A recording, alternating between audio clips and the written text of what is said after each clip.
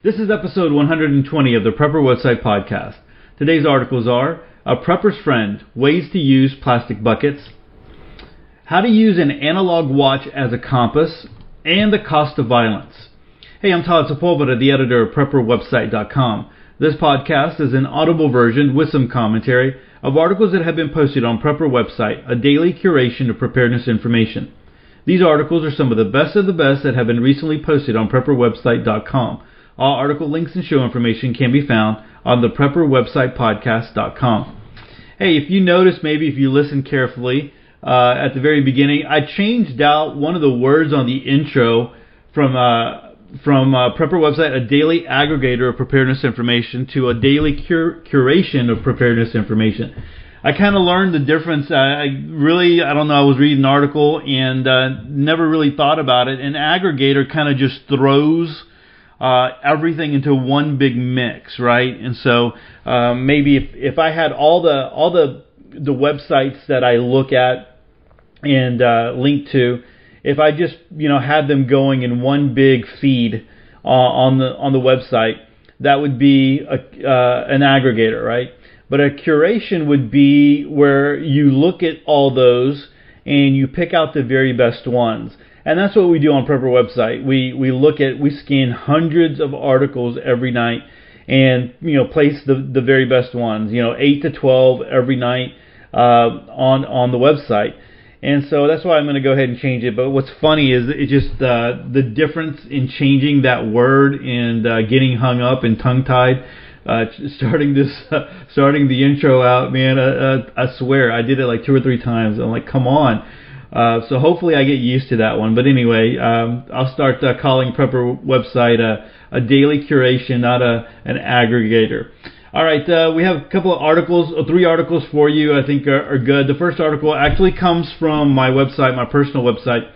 Hopefully if you hit Prepper Website, I think you would have hit it. It had a lot of traffic on it. It's called A Prepper's Friend, Ways to Use Plastic Buckets. And I didn't write this one. It was actually a guest post. And I'm pretty picky about my guest posts. Now, I've talked about that before. I get 3 or 4 offers for guest posts every single week, and it's like I turn down so many. And but anyway, so this one came across, and when I accepted it, and I did add a few like links to it and different things like that. I actually added like a video just to kind of make it interesting, and like I said, some links to it. But I think it's worth it, and it'll talk about 4 ways that you can use plastic buckets and give you a little bit of information. If you're new to preparedness, and you might not have heard this information as far as plastic buckets go, and which are the right ones to use. So let's go ahead and start this one from edthatmatters.com. Most modern packaging is made of cardboard or lightweight plastic that works well for reducing shipping costs, but won't hold up for the long-term storage. Specialized storage vessels that are sturdy enough to protect their contents against moisture, oxidation, or animals are harder to find, but you may already have one type of versatile storage container in your garage or basement. Plastic buckets for preppers is a great find. Plastic buckets arrive in our homes holding paint, cleaning solutions, and food, but with a little knowledge and planning, they can be used for so much more than just storing their original contents. A quality plastic bucket is impact resistant, temperature resistant, and with the right lid can create an airtight seal. If you want to find quality buckets without having to clean the original contents out of them, check out Affordable American Containers. Read more to find the perfect bucket for your needs and learn 4 unexpected ways you can use plastic buckets to protect your belongings and prepare for emergencies.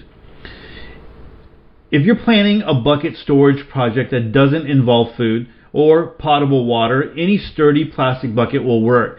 It's helpful to know, however, when your bucket is food grade. Buckets that are not food safe can leach chemicals into the item they store, so should only be used for non-edible items. Food grade plastic can be identified by the recycling number on the bottom. Any item labeled with a 1, 2, 4, or 5 is technically food grade, but you also need to check to see if they are food safe. Food grade plastics are made of high density polyethylene that is very stable and won't degrade in sunlight or extreme temperatures, but they may have been treated with a dye that compromises the bucket and could leach into your stored food or water. or it may have been originally used for materials like cleaning liquid that compromise food safety. In addition to the numbers, look for the label food safe or an image of a fork and cup, microwave lines, or a freezer safe snowflake.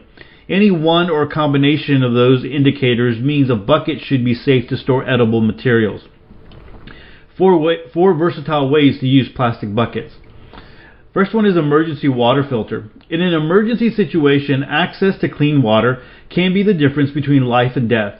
With 4 5-gallon food-safe buckets and some easy-to-obtain supplies, you can build a large water filter to provide clean drinking water for your family without electricity or chemicals.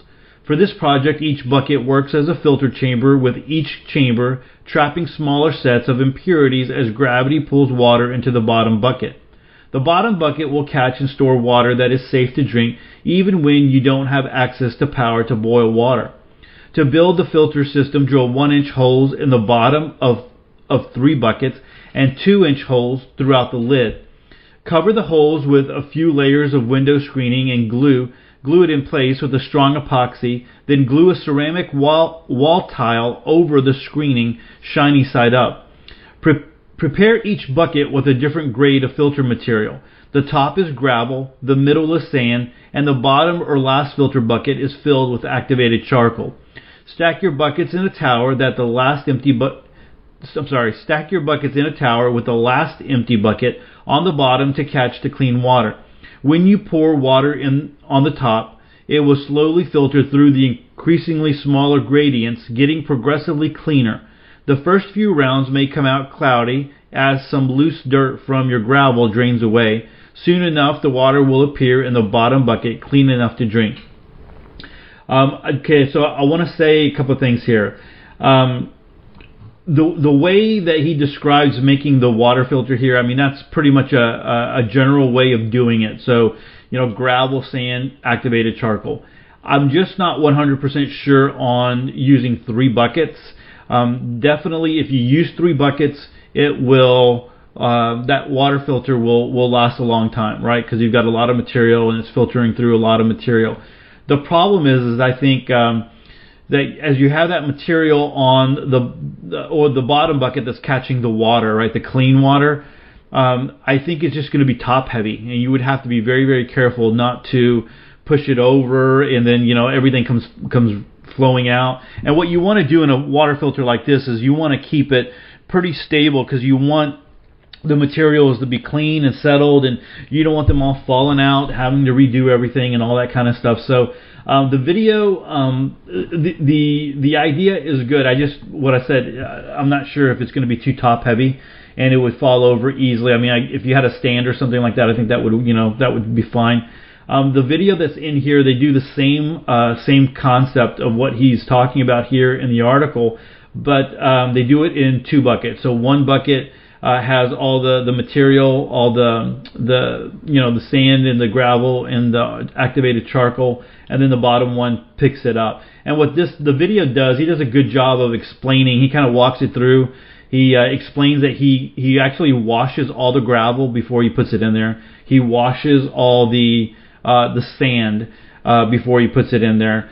Just kind of rinses it out to make sure that it's already, you kind of get rid of that all that dirt right off the bat. So you're starting with a cleaner water filter when you do that. So I think that's a good idea. The other thing that I was thinking of is a whole 5-gallon bucket of activated charcoal can be pretty expensive when you start adding that up. I mean, gravel and sand, that's easy. You can go to Home Depot and get that. But when you start talking about the activated charcoal, you'll start racking up some bucks there. And then I also have a link to an article that's entitled "The Hillbilly Water Filter," and so it's kind of walks you through how to make a water filter out in the wild with things that you find. So good concept there, and you'll have to think about if using the 4 buckets would work. I think, like I said, it will last a lot longer than just 1 bucket with all the materials, but you'll have to be careful not to drop it and spill it over. All right, continuing on, the next one is a bucket garden. Many people use pots to grow plants, but buckets take containers planting to a new level.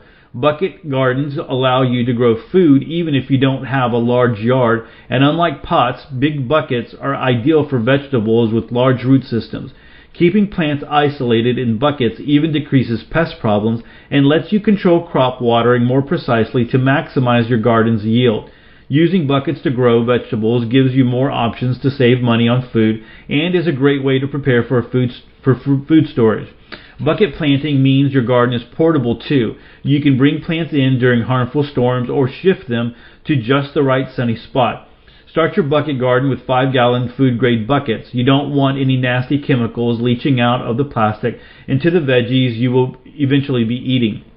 Make small drainage holes in the bottom using a drill or hammer and nail. Layer the bottom with small rocks or gravel to help prevent root rot, and top off with organic planting soil mixed with homemade compost.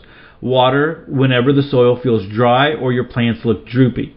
Some plants grow better in buckets than others. Try these bucket-loving plants for a vibrant, portable garden. Cherry tomatoes, small melons, cucumbers, eggplants, peppers, and bush beans. Also have a link to the gardening link bomb there.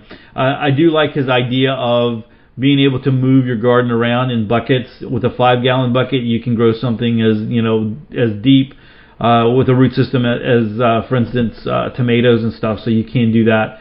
I also like, and I've linked to his videos before, and I don't know, his desert survival, I think maybe something like that. He plays around with all kinds of different aquaponics, hydroponics things, and he finds little things that he does, like with self-watering. And so he has a lot of videos where he has done rain gutters.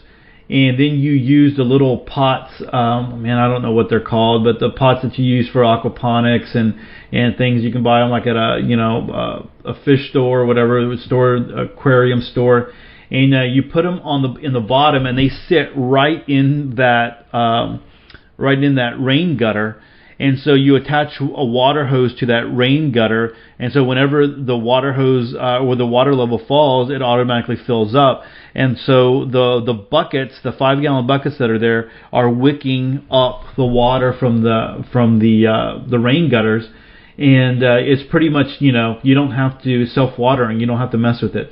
So there's a lot of self-watering pots out there, and you can make your own. But this one is really simple because you can make one, have a rain gutter that's very, very long, and put all kinds of buckets out there and use that as well. If I find his YouTube video, I'll link to that in the show notes. All right. Third one is preserve sensitive materials. So storing delicate items in plastic buckets is ideal because food-grade plastics are designed to protect against the same conditions that damage paper. If you use a well-fitted lid to create an airtight seal and include oxygen absorber packets in your buckets, you can cheaply and effectively keep light, moisture, and oxygen from damaging items like photos, electronics, newspapers, and even receipts. Prepare your items for storage by cleaning them. Wipe electronics with a microfiber cloth and try to handle photos with gloves or tweezers.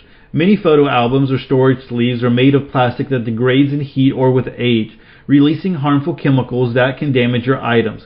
Take any paper or photographs out of storage cases and remove any ordinary plastic, tape, paper clips, or cardboard covering or frames unless are labeled acid-free. Before you seal your items in the storage bucket, you need to include a desiccant to maintain a stable environment inside the seal by absorbing moisture. You can buy desiccants online or collect them from food and goods like medicine or leather shoes. These tiny packets absorb moisture that normally damages paper or electronics over time. The amount of moisture in the container will determine the amount of desiccants or silica gel packs you need. So look at the size of the buckets and how much empty space you'll leave inside.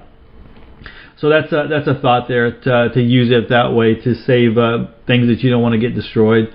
All right, last one: bucket shower or sprinkler. Buckets are great at holding water. Exploit this natural strength and upgrade your bucket into a water dispenser for places where you can't use plumbing. Modify any clean 5-gallon bucket by drilling a 2-inch hole on the side near the bottom. Use a hose bib attachment that screws through the hole to create a multi-purpose spigot on your bucket. Need to bathe outside or without power? Just attach a standard shower head to the hose bib. Hang the bucket from the ceiling or a high tree branch using a rope and 2 pulleys to offset the weight of the water. Simply fill your bucket with a mix of cold and boiling water, then hoist the bucket and turn on the spigot for a warm, gravity-powered shower. You can also create a sprinkler system. Instead of a shower head, attach a hose. I ran that one on. You can also create a sprinkler system. Instead of a shower head, attach a hose. When your bucket is raised and the spigot is open, gravity will pull water from the bucket and allow you to use the hose. So that's an idea there. The only thing you'll want to watch out is after a while of doing that, putting 5 gallons of water in there and then hoisting it up. You just want to make sure that when you're standing under, you wouldn't be standing under the bucket in case the handle failed for whatever reason. You don't want 5 gallons of water falling on top of your head or on your toe or anything like that. But anyway, that's it's good, and we have used something similar to that when we were first going out to the country at my dad's place. With just a modest plastic bucket, you can save money and decrease your need for electricity. In the case of an emergency, having plenty of food-grade and food-safe plastic buckets can provide you with clean water, homegrown food, safe storage, and even a morning shower. So, like I said, lots of links, and then there's a video here that you can go check out. Just watching that video, I think, would be worth it. Home Depot and Lowe's, I have used the Home Depot buckets for my own food storage. They have a nice gasket in the lid, and once you hammer it down, I mean, you're going to work to get it off. So it's a nice tight lid. I use Mylar bags. I just don't put it straight into the bucket. I use Mylar bags as an extra protection, but you can easily get buckets there. They have gone up in the price. I noticed that just a couple of months ago. I guess a lot of people are using them, but it's good to have buckets around. I mean, I have 4 or 5 of them just here. I remember when we were moving some dirt and I was building a garden, some garden beds. The wheelbarrow broke, but I had about 6. I had 6 buckets, and you think about it. So you have a wheelbarrow, and maybe one person's shoveling, another person's moving the dirt. That's a 2-man job, but I had about 6 buckets, and so so we had 3 people. Actually, I think I might have had more buckets, but we had about 3 or 4 people moving buckets. So they would fill up. Then we would hoist them out there, to the garden beds. Dump the dirt, come back, and so we had people scooping, and so we had a big operation going on. And we moved a lot of dirt really, really quickly. So anyway, I think just having the food buckets around, just the plastic buckets around are good. You want to have some of those just to have around. All right, so that's over at Ed That Matters. Our next article comes to us from the prepperjournal.com. It's how to use an analog watch as a compass, and as we had that article about finding your way home yesterday, and read that on the podcast. And I thought this was kind of fitting in going into that because you can use your watch as a compass.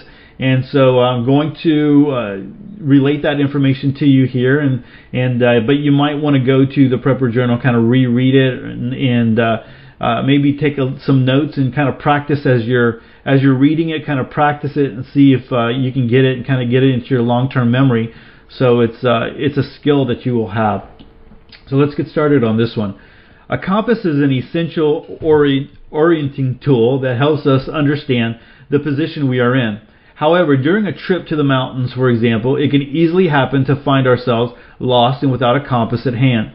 In the technological world we live in, this wouldn't even be a problem if we could rely on the use of our mobiles, GPSs, to get us out of the situation. The only problem is that in the most remote areas, mobile operators rarely provide coverage. Therefore, relying on technology is not always the best solution.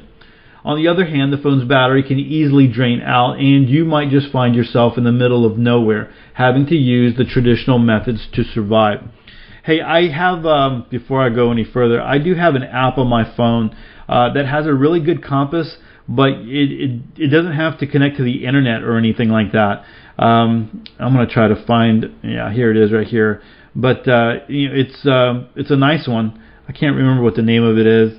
I mean, of course, if you're connected to the internet and you have, it's called Smart Compass by Smart Tools. I have an Android phone. Of course, if you are connected to the internet, I mean, it's going to give you longitude and latitude and all that kind of stuff. But if you're not, it still works. All right, so continuing on. You know what? I'm going to turn off my data. I just want to make sure, before I tell you that, I want to make sure that that's going to work. So let me turn off my data really quick. Okay, so yeah, with data and wireless and everything turned off, it still works. And there's some functions I totally forgot about it. There's like the telescopic one, so it'll turn your camera on, and so you can put it over a map if you want to do that. It's got like a digital mode if you want to do that. Standard mode, night mode. It'll take you to Google Maps if you're online. So it's a pretty neat little thing. So I'll try to link to, again, Smart Tools, Smart Compass by Smart Tools.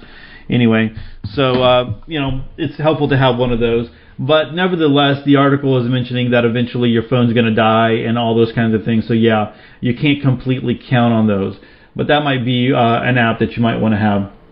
For this reason, it is essential to learn how to use the cardinal points for guidance, and it is even more important to learn how to find north and south without a compass. Fortunately, a simple analog watch can help you find true north or south, as a matter of fact, in just a few moments. Thanks to this convenient and efficient method, you will be able to find your direction without hassle.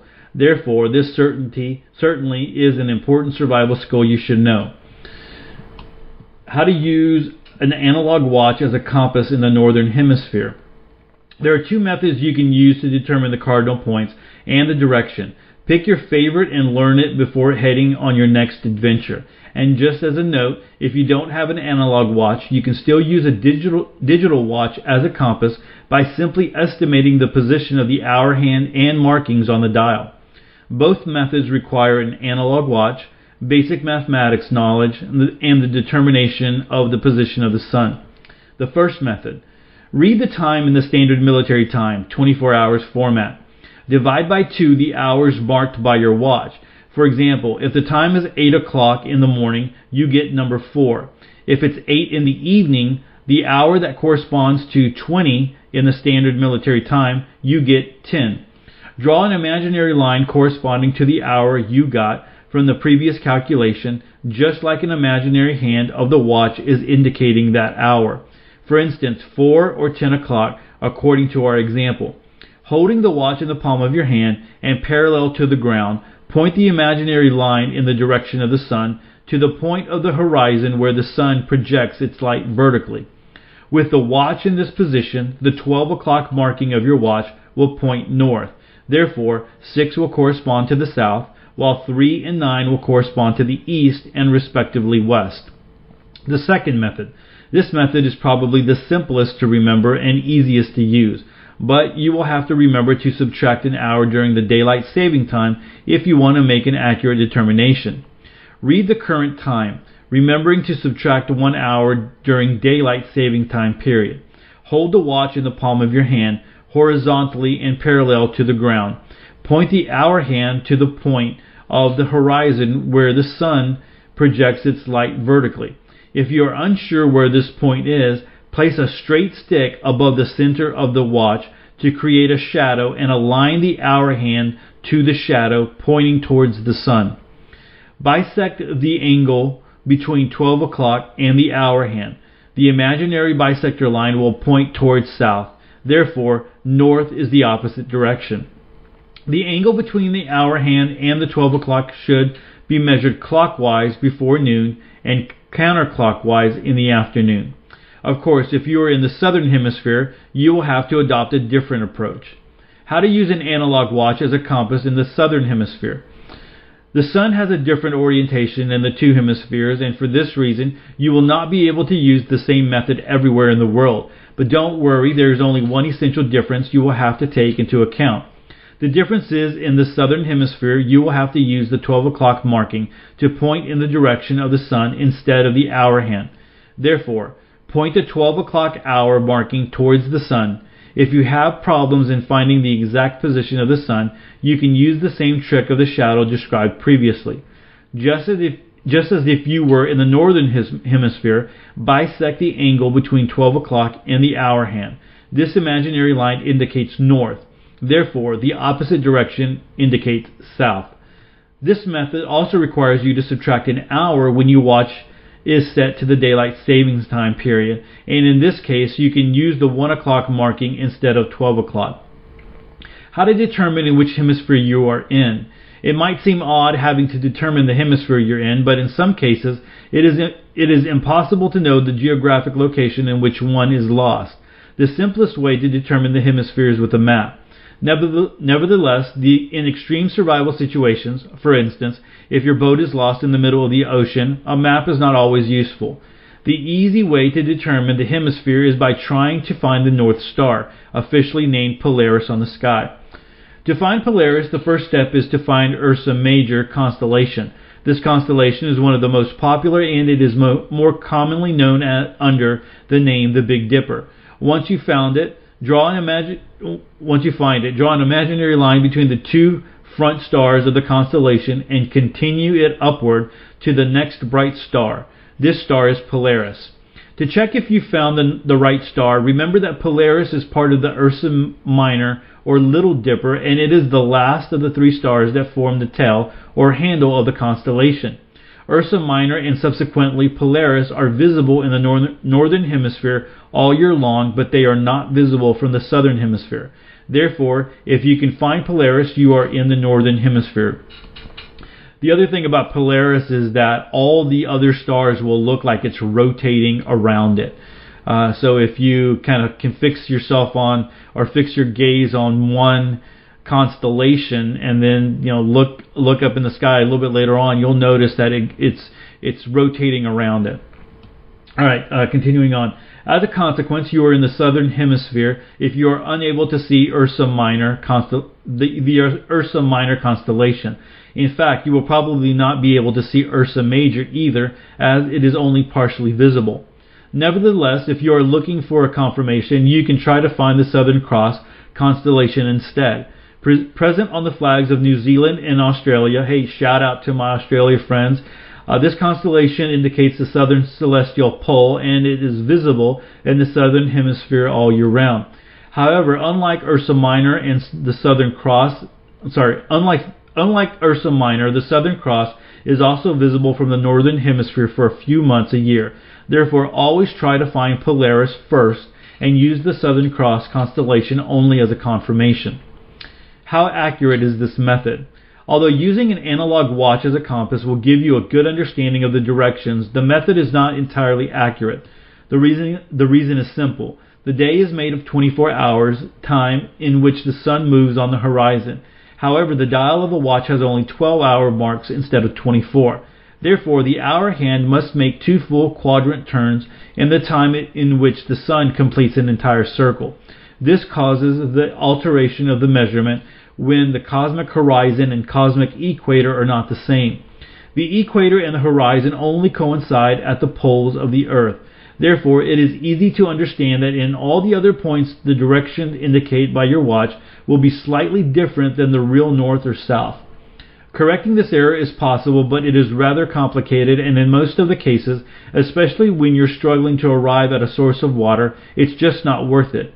If you really want to try to find the real north, you will need to know the co-latitude of the place where you are. In the northern hemisphere, after finding north as described in the second method, turn the watch so that the 12 o'clock mark is pointing towards it. Draw a virtual line between the hour 3 and 9 and use this line to lower the 12 o'clock mark to the co-latitude of the place. Now rotate the 3 to 9 line on a horizontal plane, pointing it in the direction of the sun. The 12 o'clock mark will now point towards the real geographic north. In the southern hemisphere, the method is the same, but remember to use the hour hand as the indicator instead of 12 o'clock marking. Whether you wish to correct the orienting error or not, remember that knowing how to use an analog watch as a compass can certainly save your life. I'm getting tongue twisted there. So I think this is a great skill to like I said at the beginning, I think it's a great skill to know. If anything, if you never have to use it, you can still impress friends by saying, "Hey, I bet you I can find the north," or whatever, by using the situation or this skill.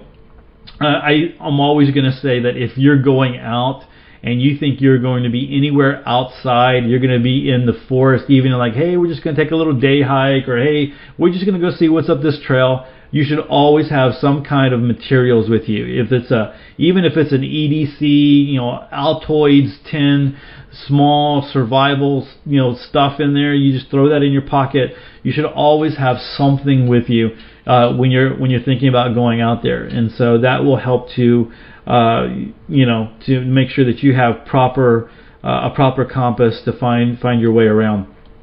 But nevertheless, I think it's a good skill to learn. It has been a while since for a while, I guess a few years ago, I was seeing a lot of these articles. I haven't seen one of these in a while, so it's good to, because there's always new people coming into preparedness.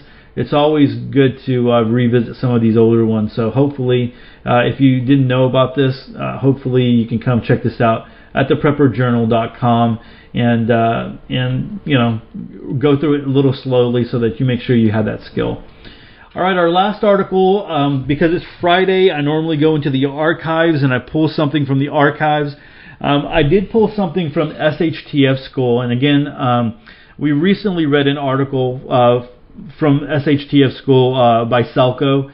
Selko was he was a survivor of the Bosnian War. He was surrounded in Sarajevo and had to deal with a lot of real survival situations. And so a lot of the times he's talking from his memory and sharing things that were out there, because a lot of people want to know, hey, what was it really like in an SHTF scenario. And so that's where he talks from a lot of the time. That's where he's coming from. And so I think there's some, reading Selko and reading people like Fernando Aguirre's book, and he's over at the Modern Survival. He's doing more YouTube videos than articles. But I think it's important to read, firsthand accounts of what's going on. I really think it's important to be looking at what's going on in Venezuela right now, and even Brazil. Brazil is not at the point where Venezuela is, but there's, people are starting to. People aren't staying as calm anymore. They're feeling the effects of it, right? And so they're starting to get a little bit upset, and they're rallying against the government. So, and we need to find a source for people in Venezuela to just kind of tell what's going on. I know Daisy Luther over at the Organic Prepper has done a few articles there, but something definitely that we should probably be looking out for. So this article, I'm going to read it like if you've ever heard him, I think he was on a survival podcast years ago with Jack Spirko. It was a very, very bad connection, very broken English. I think he's done some videos as well. So I'm going to read it just in the way that it's written. I'm not going to correct anything. Sometimes I'm correcting things as I'm reading. I'm not going to do that, but just kind of see where he's coming from and see where, kind of maybe put yourself in his position when he's talking about the cost of violence. So let's go ahead and read this one. I have been in war with a lot of people. I spent a lot of hard time with folks who, in that time, I could call friends or at least some kind of ally.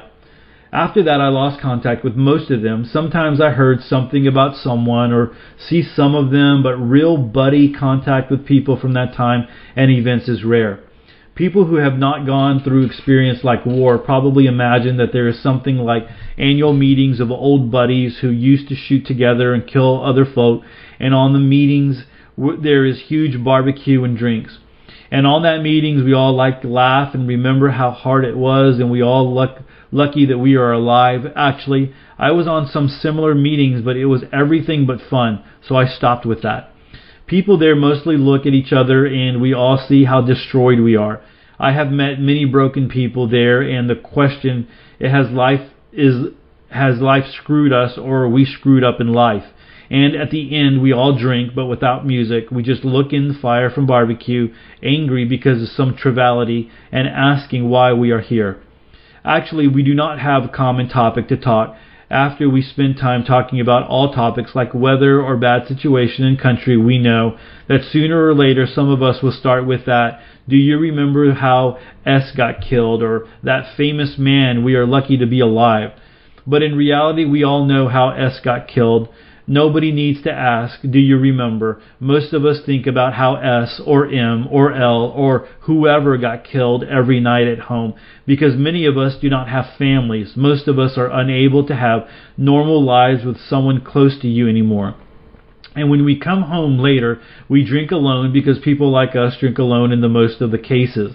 Without false modesty, those of us who made it are best of the best from that time. Real survivors. We survived everything because stupidity got punished very hard back then, usually with death. It still has burned much out of us. People without purpose and aim. One of us work at a parking lot. It is a job that barely can keep him alive, with minimum money for food only. No wife, no kids, no real friends, no possessions except maybe weapons hidden somewhere because you never know. He was a lion once, man without fear for his life and without respect for enemy's life. I asked him once how he feels when he is charging for parking tickets to the guy who is 25, drives brand new BMW with a couple of pretty drugged girls who earn that by being crooked politician, and who looks at him like he is not even human, or worse, like he is invisible, like there is a ghost who charges for tickets. He said, "Oh man, I try not to look, it is life, and I am too old anyway to care." He is 45.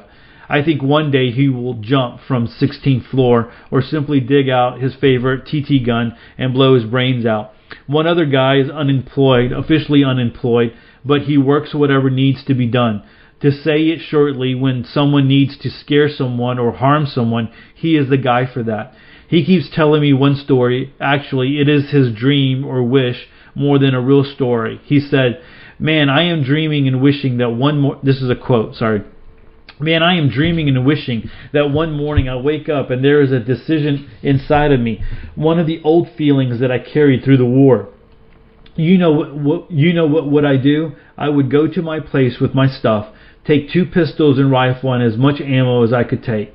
I would put on my old combat vest, lucky boots, put on my armbands that we used for recognitions. You know, the government local building. I would go there, enter through the steel door. There are 2 security guys. I would use pistol on them. 2 shots in the head for each of them. Guys are young and inexperienced, full of steroids and stories from the gym, big chest and arms, but small brains and balls. After that, I am wishing that I could somehow weld that steel door with me inside, of course, so no soul can go out, me neither, but maybe I just somehow block it or use explosive there. You know, the put steel bars to the windows, those crooked bastards, to feel more safe. I would have them there where I want, and then I would take off my rifle from the shoulder and go slowly from the one office room to another. Everyone, every last greedy bleep." And there's just the symbols, you know, that somebody puts usually for a cuss word. Every last greedy bleep of them would go down. On some of the most important faces there, I would use my knife. You know, faces that like to be on TV, like to take shots in interviews after doing some charities, or visiting schools and hugging the kids because good grades in front of the cameras, faces who earned their first million by selling baby food in war mixed with plaster, or taking someone's wife for 2 pieces of canned meat. I would likely go slowly with them, piece by piece. I think I would be pretty much done before Special Police Squad would come to the place. Remember, I was pretty quickly done with some of the buildings we took during war. After that, I do not care what would happen. I think I would blow my brains out, or maybe I would take a few police guys with me too. They are young and full of movie ideas. Dirty games are something that is strange for them. It would not be a problem." End quote. Every time we end up by laughing about his dream, he is saying all of this like joke anyway, more or less. But sometimes, I guess, when he is feeling down too much, or when he sees who is in charge today ruling over us, or simply when memories got to him too much, I see something in his eyes, and that is no joke. For all this that I wrote here, people have named, they label it with words PTSD. But real point is that once violence enters your life, once it becomes part of you, you belong to that violence, to the rest of the life. In the famous U.S. series Dexter, he calls this his dark passenger, and this dark side will stay with you. Nothing romantic about it, and every time when I see on TV or whenever some anniversaries of military events and when I see those guys under the banners and old flags, no matter what country and what war, they have same expression on their face. They handshake with politicians, take pictures with them, kids take photos with them, they call them heroes and liberators, and what else? It might be truth, but means nothing probably to them. But when politicians go away with their limousines and security, and when newspaper guys and TV crews leave with their stories, those guys stay alone with their thoughts and memories until next year when they get another pat on the back. Two main lessons here. First is that violence, like it is glorified in action movies, games, and sometimes media, should not be taken easy. If you might look at your weapons at home, you see them as that, and pictures of shooting comes up in your mind. If people who fought do this, pictures of bullet impacts on human bodies come up. The smell of people dying, the sound of last breath, the mess someone leaves behind. Every time you use violence, the dark passenger in you grows and it will not leave. It is part of you. So if SHTF and this website and everything else is long gone, maybe you remember this and tell yourself and people around you that all this comes with a cost. Second lesson. Here is that you should think about time after collapse. I have friends in the U.S. Army, and I know some of the veteran services are bad, but at least they are there. I read in history books that soldiers in earlier wars had less PTSD because they traveled together for longer times from area of conflict. If you lead a group of survivors during SHTF, think about giving them rest. Think about sort of debriefing time. Please share your experience with traumatic events and how to deal with them in comments below. So, like I said, this was written in 2014. So there's 34 comments here. Written November 29th, 2014. So, people come in and chime in and have some long comments there. You can go check those out. A lot of information here to consider.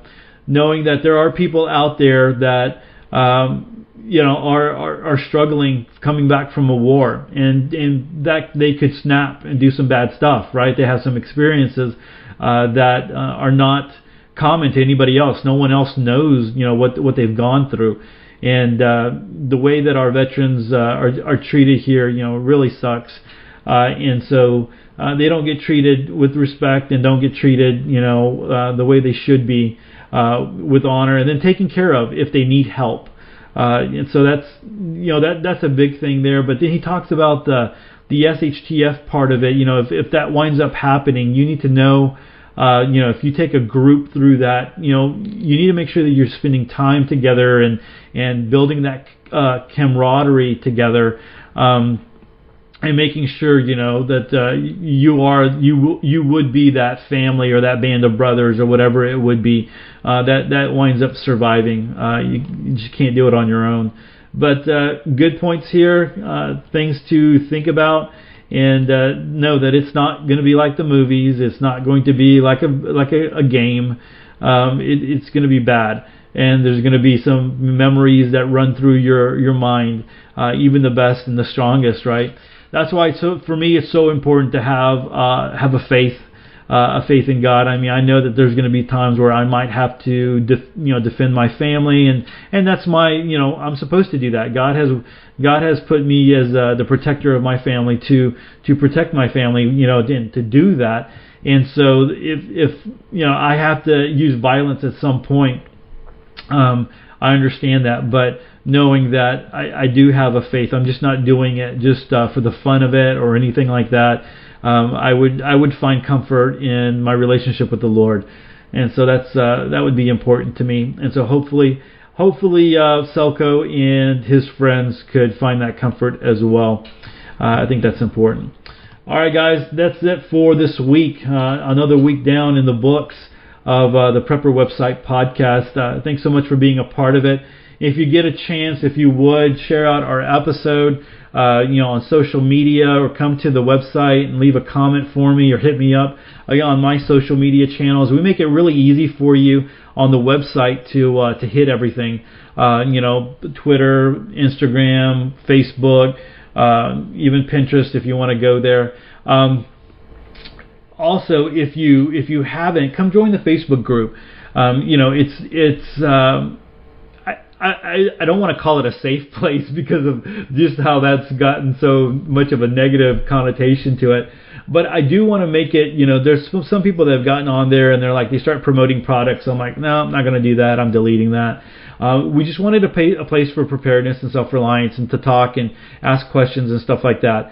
I really don't, I'm not looking for people to be rude or, real, joking and sarcastic every once in a while is okay, but I've been on some groups and forums and stuff where just people are just rude, right? And it's like you never want to ask anything because you know that you're going to get maybe one person answer well, and then you're going to get 5 or 6 other smart aleck remarks, and there's experts, everybody's an expert out there. Everybody was in the military, everybody was special forces, everybody knows everything about everything, and so I just that's not what I'm looking for. So I rather keep it small and make sure that it is something that we can truly benefit from, even if we're not posting every day, instead of having a bunch of people there and having chaos. If you want that, there's other places you can go for that. So anyway, you can come do that. And if you haven't joined the email list, come do that, because the minute you do that, you get enrolled in the free e-course, A More Self-Reliant Life. And so that'll start coming out to you once a week. Just an email e-course that you can get. And I did put effort into it. I haven't said this in a while though, but I've signed up for some e-courses that when you got the email, it was like one paragraph. I wanted to put a little bit more meat into it. I'm not charging anything for it. I'm not, at the end of it, I'm not asking you for a bunch of money or anything like that. It's just free for being part of the list and joining it and doing that. So if you haven't done that, come check that out. All right, so I hope you get some rest this weekend. I hope you get to do what you need to do. Maybe get some dirt time out there and maybe build some skills. With that, choose to live a more self-reliant life. Choose not to be so dependent on the government, grid, or the grind. Until next week, stay prepped and aware. Peace.